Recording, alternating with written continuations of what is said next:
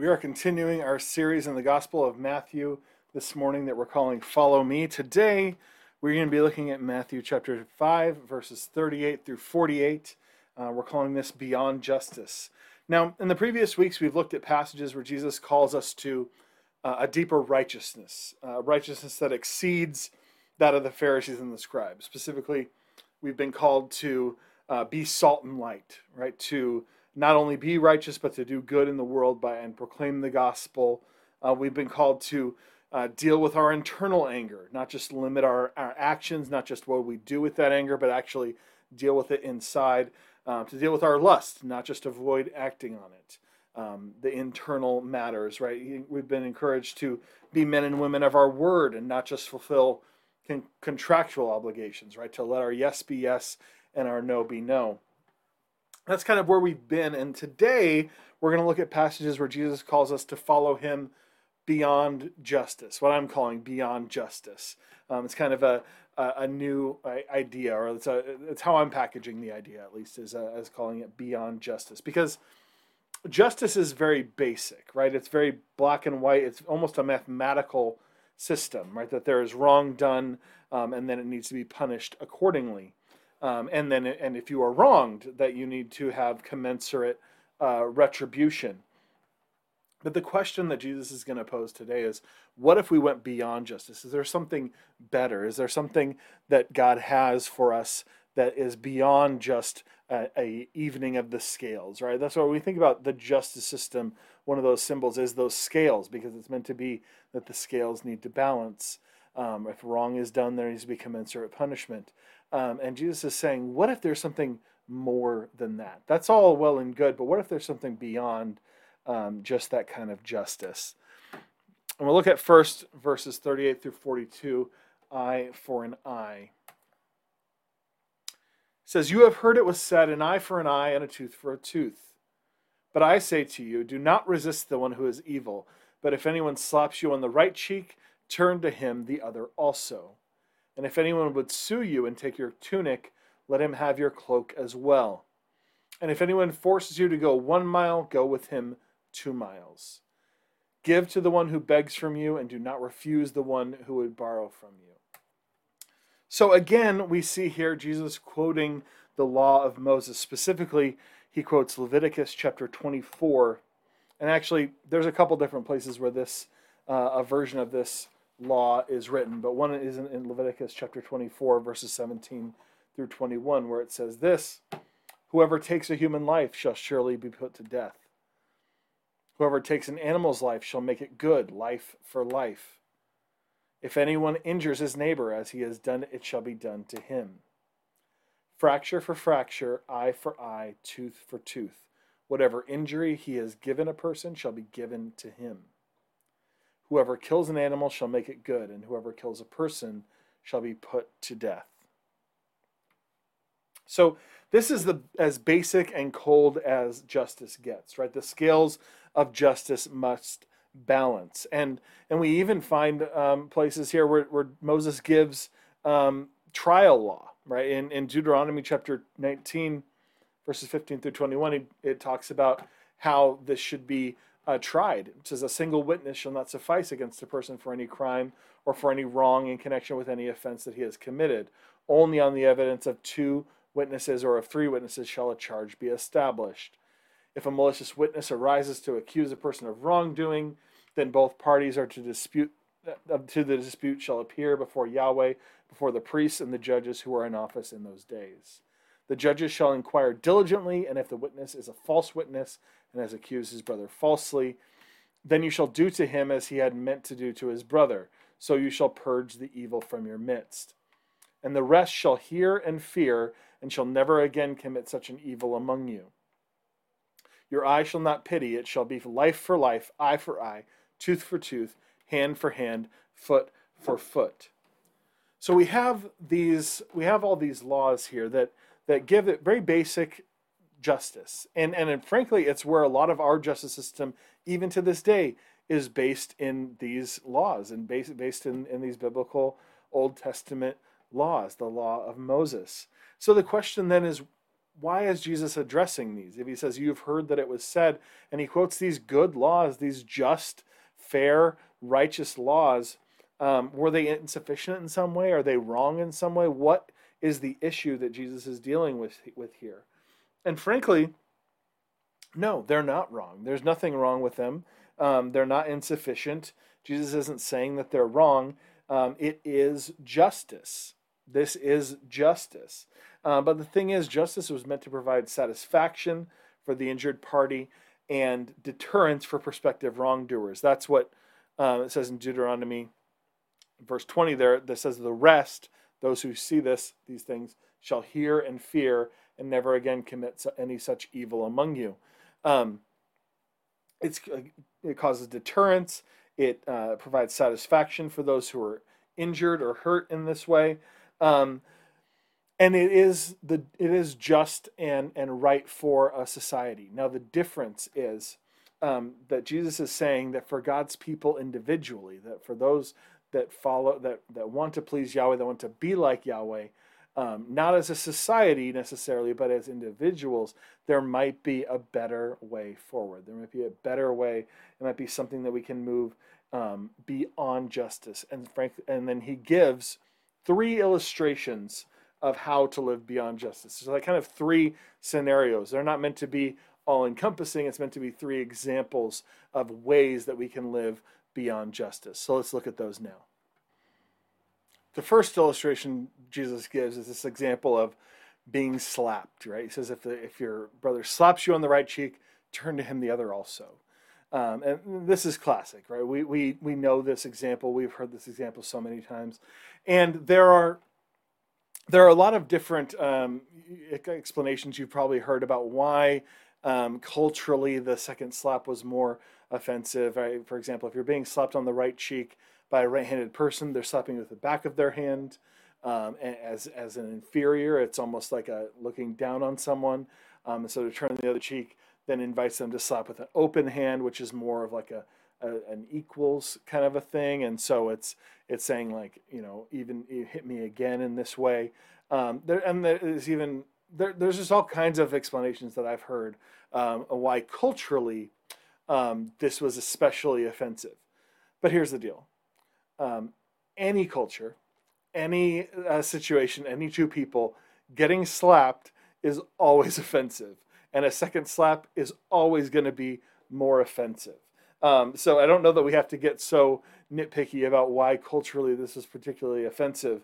It's really offensive in pretty much any culture at any time. And offering to allow someone to slap you a second time also has the same impact across all cultures, right? It's an unexpected. You slap somebody or somebody slaps you, they do not expect you to say, do you want to give the other cheek a shot? That's not the expectation. It's very unexpected. The expected reaction is either to run away or fight back, right? That classic fight or flight. You're going to have a bit of a shock when you get slapped in that way, and your natural reaction is either going to be to fight back or to run away. But to stand there and say, would you like to hit me again, is certainly going to be unexpected. The next example he gives is this example of the tunic and cloak, right? He says if your brother sues you to take your tunic, give him your cloak as well. And so this, we have to explain a little bit about the garments of the day. Most people wore only these 2 garments. They would wear a tunic underneath, you can kind of see like in these pictures, and then that cloak would kind of be over top of it. And most people would only have those 2 garments and have very few backups. Maybe someone would have an extra tunic, maybe someone would have an extra cloak, but for the most part, kind of wore the same clothes all the time. And certainly the outer garments, you would only really have one. Obviously, very rich people would have more. But in this situation, someone's suing you, they're going to take your tunic, all you're going to have left is your cloak for most people. So to offer your cloak as well is to leave yourself naked, practically. I mean, maybe some undergarments you might have, but you're going to be out of clothes and out of luck for the most part. You're not going to have other options. It might take you a little while to get enough money to buy another one. It's going to be a very difficult situation for you for a while here. Um, and so Jesus says, hey, if somebody wants to take your tunic, offer your cloak as well. Essentially, offer all that you have in many ways. And then the third example he gives is going 2 miles, right? He says, if someone makes you go 1 mile, go another mile. Now, this is very specific to the culture of the day because, you can think, well, in our day, how would someone make me go a mile? What is that situation? Well, it was very specific to living under Roman rule, because under Roman rule, any Roman soldier could compel any citizen or any person in the lands that they were occupying, could compel them to carry their pack for 1 mile, but no more than that. And so that was just Roman rule. So that was a reality that people lived with in Jesus' day. That if they were walking along the road and they saw a Roman soldier come up to them asking for their pack, that they would have to go carry it for a mile. And think about what a bummer that would be, to realize all of a sudden you have to go a whole mile out of your way on foot, carrying a heavy load. And so Jesus is saying here specifically, if you're going to go, if he's going to make you go a mile, go another mile. If this happens to you, and really when this happens to you, go 2 miles. So then the question in all three of these scenarios is, what would happen if you actually did these things, or things like this? If you did something like this, what would the reaction be from the people around you? What would be the reaction of the people that are seeing you do this, or you're doing to them? Most likely it would cause the other person to stop and question their actions, question the whole situation. It would almost immediately de-escalate everything that's going on, right? If you slap someone, they offer to let you slap them again, your immediate question is going to be, wait, why are they doing this? Why aren't they fighting back? Why aren't they running away? What is going on? What am I doing? Why did I even hit them in the first place? If you say, oh no, you want my tunic? Go ahead and take my cloak as well. Leave me naked. The natural question is going to be, do I really want to do this to this guy? Why am I doing this? Do I really need to do this? What can I do to make this right? Should I really be doing what I'm doing? It's certainly a strange situation for a man to start stripping and offering you all of his clothes. And then, that soldier situation, the soldier compels you to go a mile, you go, well, let's keep going. I can do 2. He's going to go, why? What would compel this man to carry my pack for an extra mile? Most of the people that I asked to do this hate it. They complain the whole time. They grumble. They whine about what they have to do and how they're being,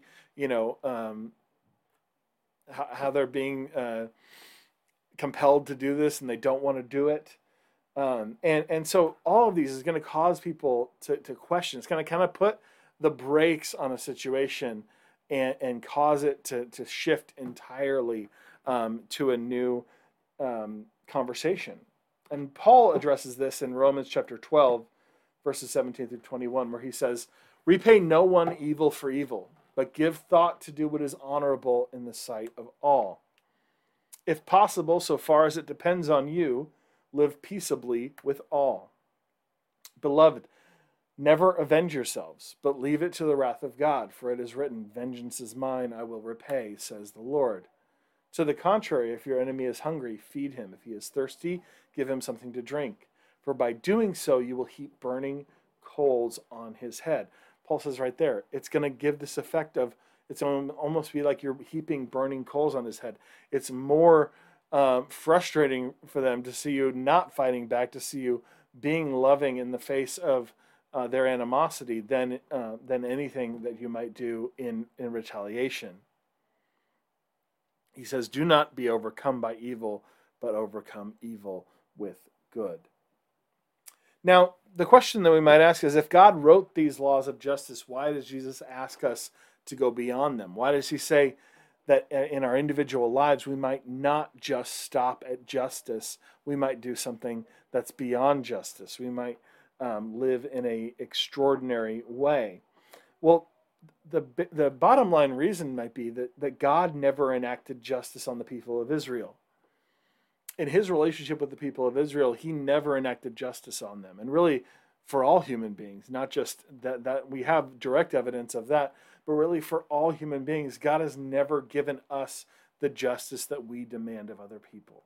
He has always been gracious, merciful, forgiving with us. And this is how, of course, he introduced himself to Moses. If we remember back to our study in the book of Exodus, in Exodus 34, verses 6 and 7, God passes before Moses and declares his name. And when he does that, here's what he specifically says.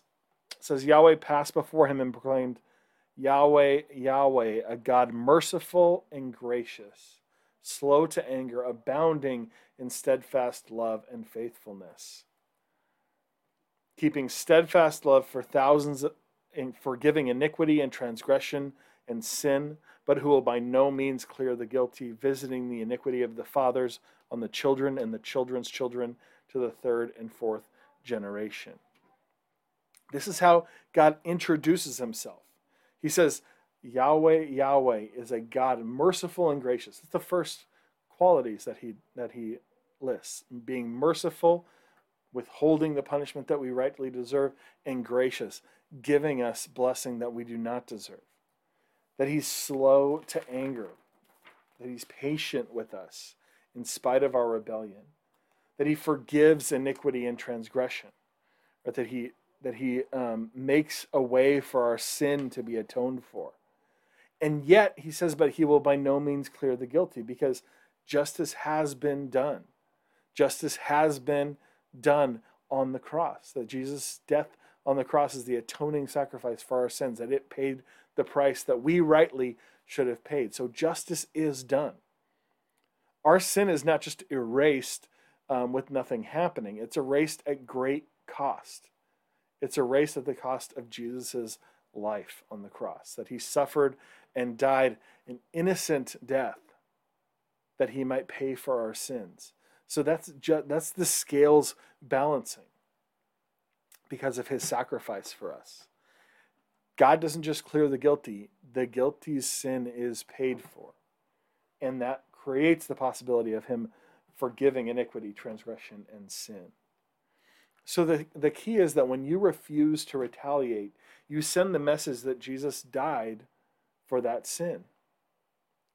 When you're with another person and you refuse to retaliate, you refuse to take vengeance, you refuse to do to them what they rightly deserve, to enact that justice, you send the message that Jesus already died for that sin. It's so important that we remember in our lives that Jesus didn't just die for the sins that we commit. He also died for the sins that are committed against us. That his death paid for those sins as well. So that when we're wronged, we can be reminded of that just like God forgave my sin, he forgave the sin of that person who hurt me. And that can be the most powerful thing as we consider, can we forgive? Is it possible for us to forgive those who hurt us? We'll look next here at verses 43 through 48, calling this section Sons and Daughters of the King. You have heard that it was said, you shall love your neighbor and hate your enemy. But I say to you, love your enemies and pray for those who persecute you, so that you may be sons of your Father who is in heaven, for he makes his sun rise on the evil and on the good, and sends rain on the just and on the unjust. For if you love those who love you, what reward do you have? Do not even the tax collectors do the same? And if you greet only your brothers, what more are you doing than others? Do not even the Gentiles do the same?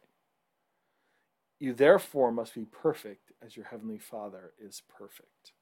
So Jesus again opens this section by saying that you have heard that it was said, you shall love your neighbor and hate your enemy. Now here, it's a little bit interesting because he quotes the Old Testament in saying that you are to love your neighbor. That's all over the place. One example is here in Leviticus 19, verse 18, where he says, you shall not take vengeance or bear a grudge against the sons of your own people, but you shall love your neighbor as yourself. I am Yahweh. That phrase of you shall love your neighbor as yourself, that's all over the place. That's clear. That's obvious. We know that is in the law. But he says specifically there, you have heard that it was said, you shall love your neighbor and hate your enemy. And that is maybe an addition by someone later on, or at least an implication that gets added in there. Because we could say that this verse is saying that, right? He's saying specifically not to take vengeance or bear a grudge against the sons of your own people, right? He's saying don't take vengeance against your own kind. Love your neighbor as yourself. So you could infer that that means that you can hate your enemy, but you're by no means commanded to hate your enemy. It's more just common knowledge or common wisdom that you hate your enemies. That's what they're for, right? That's why they're there, is for you to hate them. That might be the closest that we could get with that. But this idea of love your neighbor is all over the place. But it's more like that's what people do. They love those that love them. They love their neighbors. They love the people that are close to them. And they hate their enemies. That's what you do with enemies. You hate them. But specifically here, Jesus says, love your enemies and pray for those who persecute you. Love your enemies and pray for those who persecute you. That's a hard thing to do because people don't become enemies for nothing.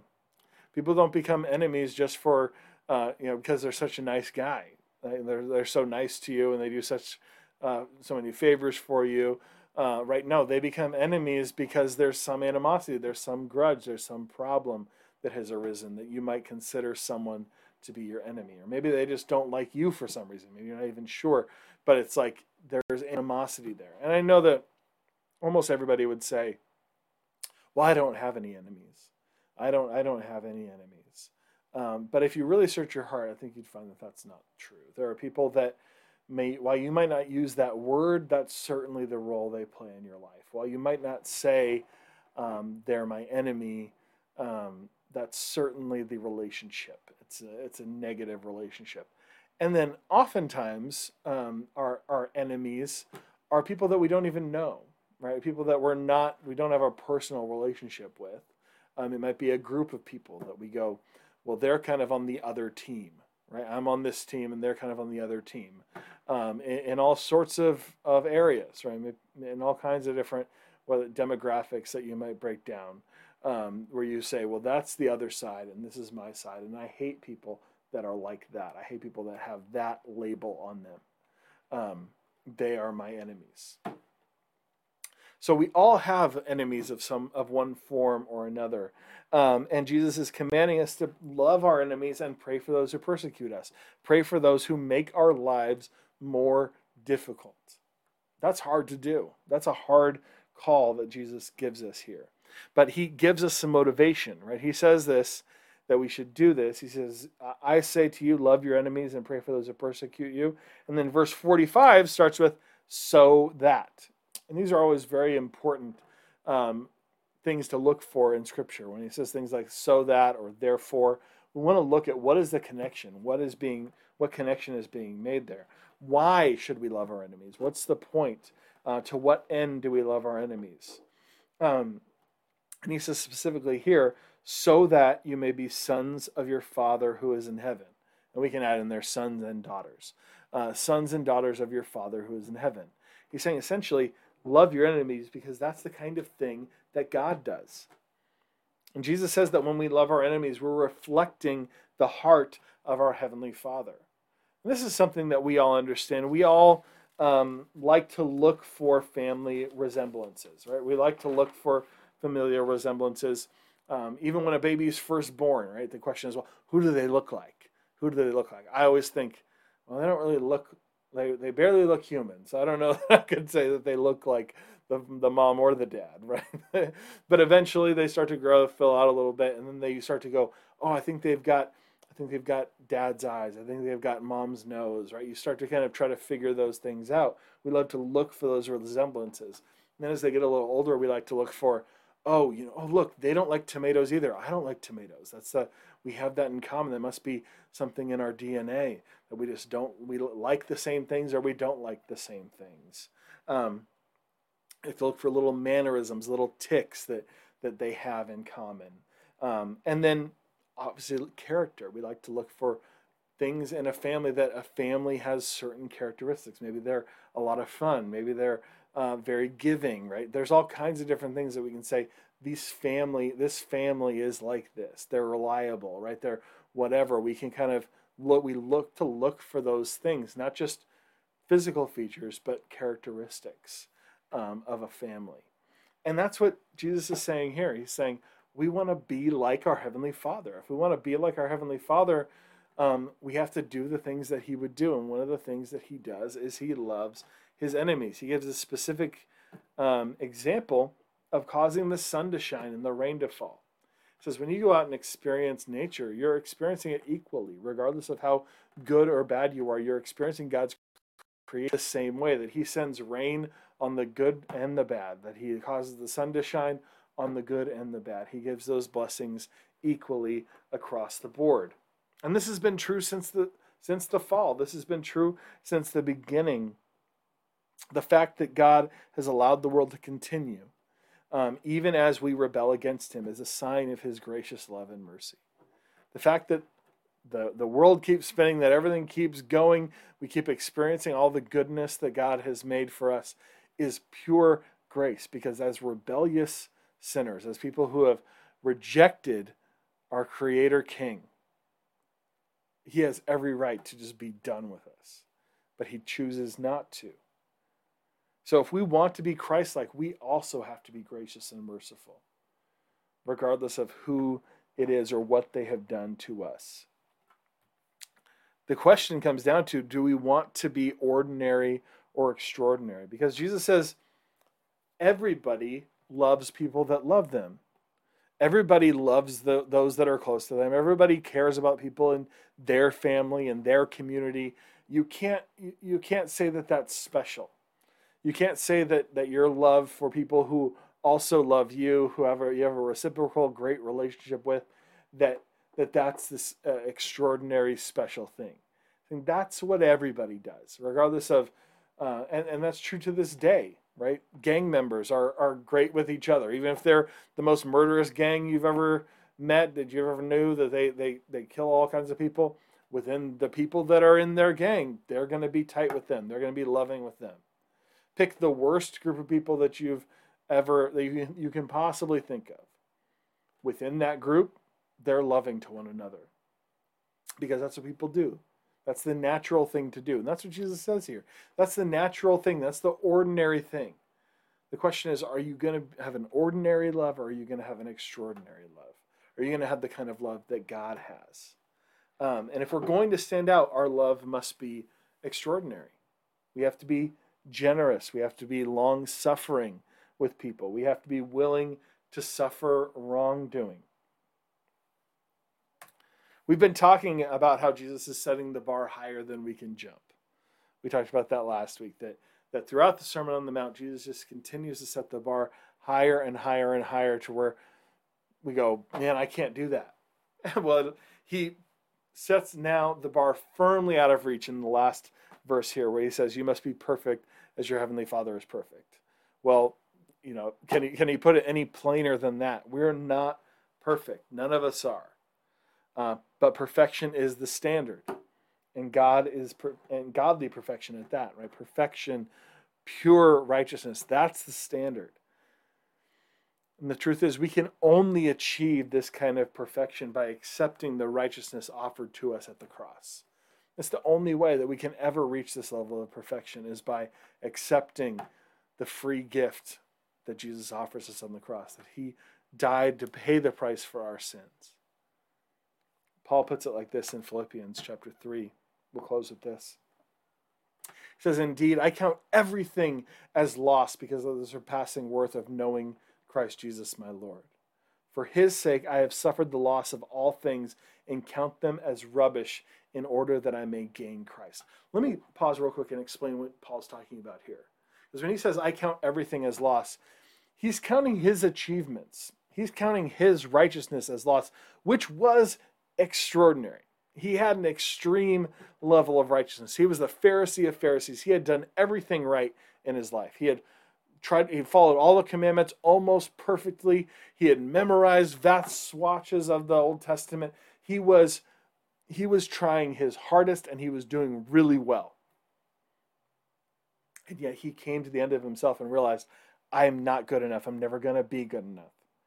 And instead, I'm going to count all of that, all of my achievements, everything that I've done to show how righteous I am. That's all counted as loss. That's nothing to me anymore. Because of the surpassing worth of knowing Christ Jesus, my Lord. For his sake, I suffered the loss of all things and count them as rubbish. This is everything that I had, everything that I've accomplished, everything that I've done, I count it as rubbish if I can only have Christ.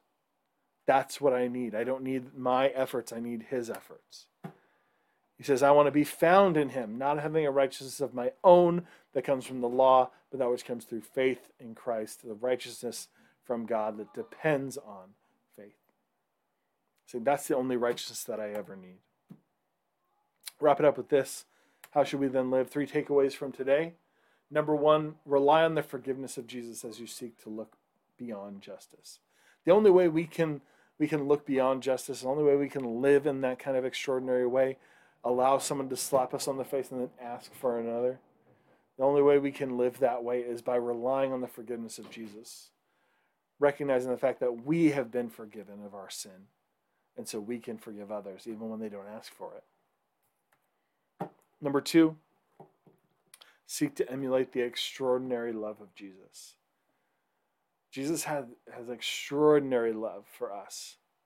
Can we have that kind of love for others? Can we share the love of Jesus with those around us? And number 3, allow Jesus to be your perfect righteousness. Stop trying to find righteousness on your own. Stop trying to be good and have that be what you're basing your worth on, but let your worth be based in his righteousness, that he is the perfection that we seek. Would you pray with me now? Heavenly Father, we thank you for this word. We thank you for the gospel. We thank you for the fact that we aren't good enough, but that Jesus is, that he died for us, that we might live, that we might have that righteousness that he has for us. May we rely on you more and more every day. In your name we pray. Amen.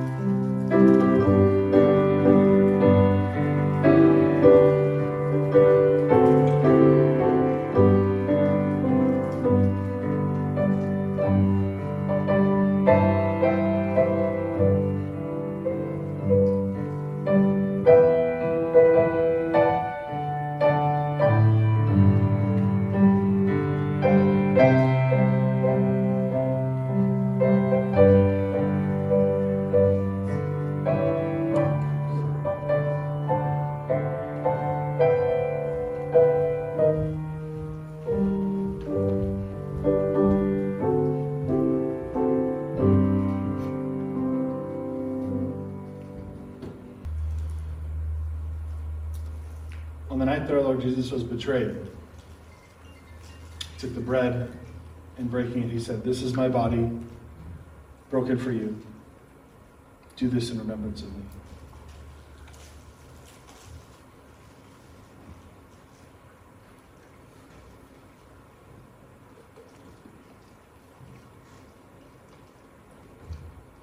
Next he took the cup, and blessing it, he said, "This is my blood of the new covenant, poured out for the forgiveness of sins. Do this in remembrance of me."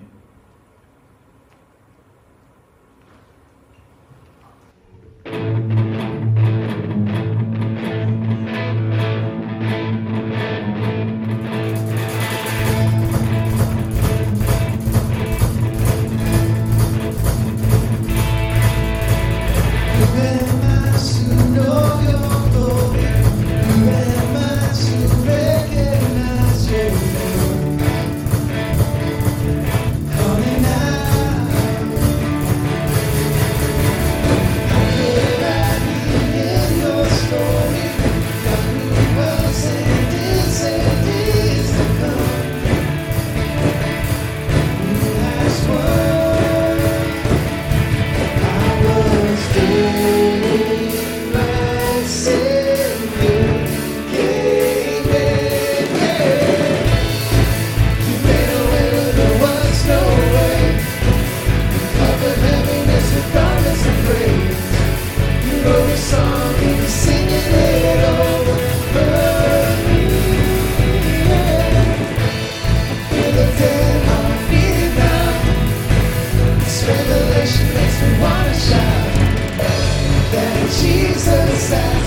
same. Everything is different.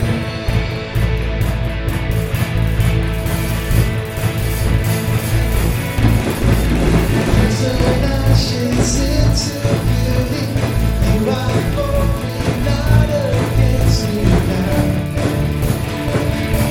Let me survive.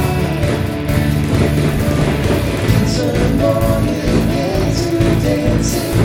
Turn weeping into a joyful noise.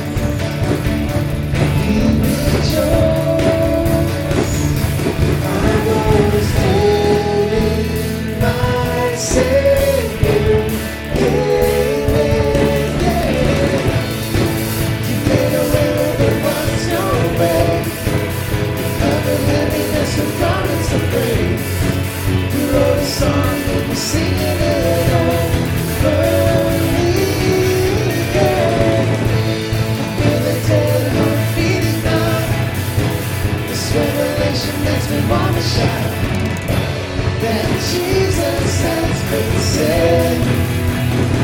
Everything is different. One man of love that you were called as sons and daughters. We cry, Abba, Father. Hallelujah. Hallelujah.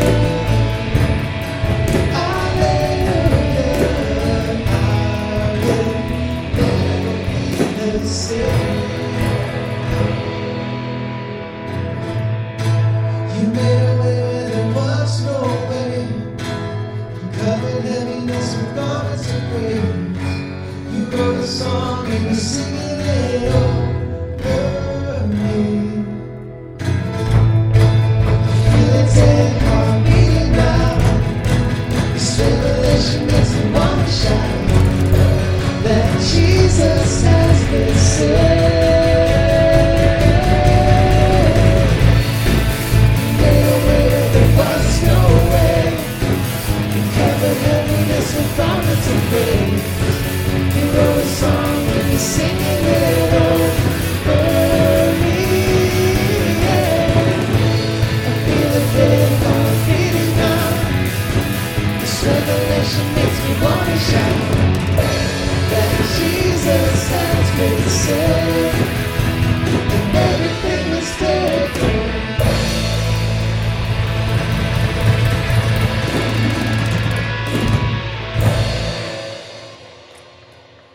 Now, in the name of the Father, and the Son, and the Holy Spirit, I send you out to take the love of Jesus, the hope of the gospel, to everyone you encounter this week. Amen and amen. Thanks for being here, everybody.